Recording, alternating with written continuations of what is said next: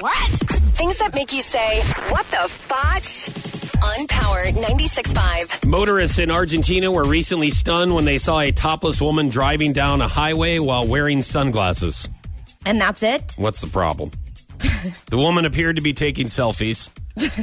Her shots later appeared on a certain app. The woman also was cranking up her music and dancing in her car. You say what's the problem, but let me tell you something. Yes.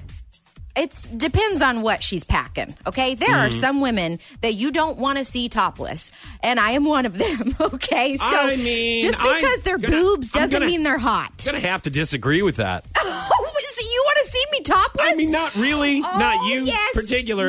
No, you already said it. No, I'm just saying wow, that, like... Foch, I never knew. Well, I mean, you could have just told me. You could have just asked. Look, it's like when...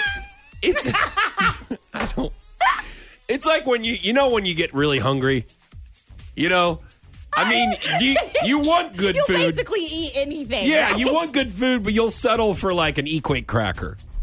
Do you know what I mean? Like it's not like it's just kind of like I'm hungry, I have to eat. Yes.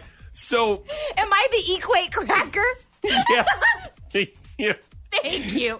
You are the expired raisins. Yeah. What the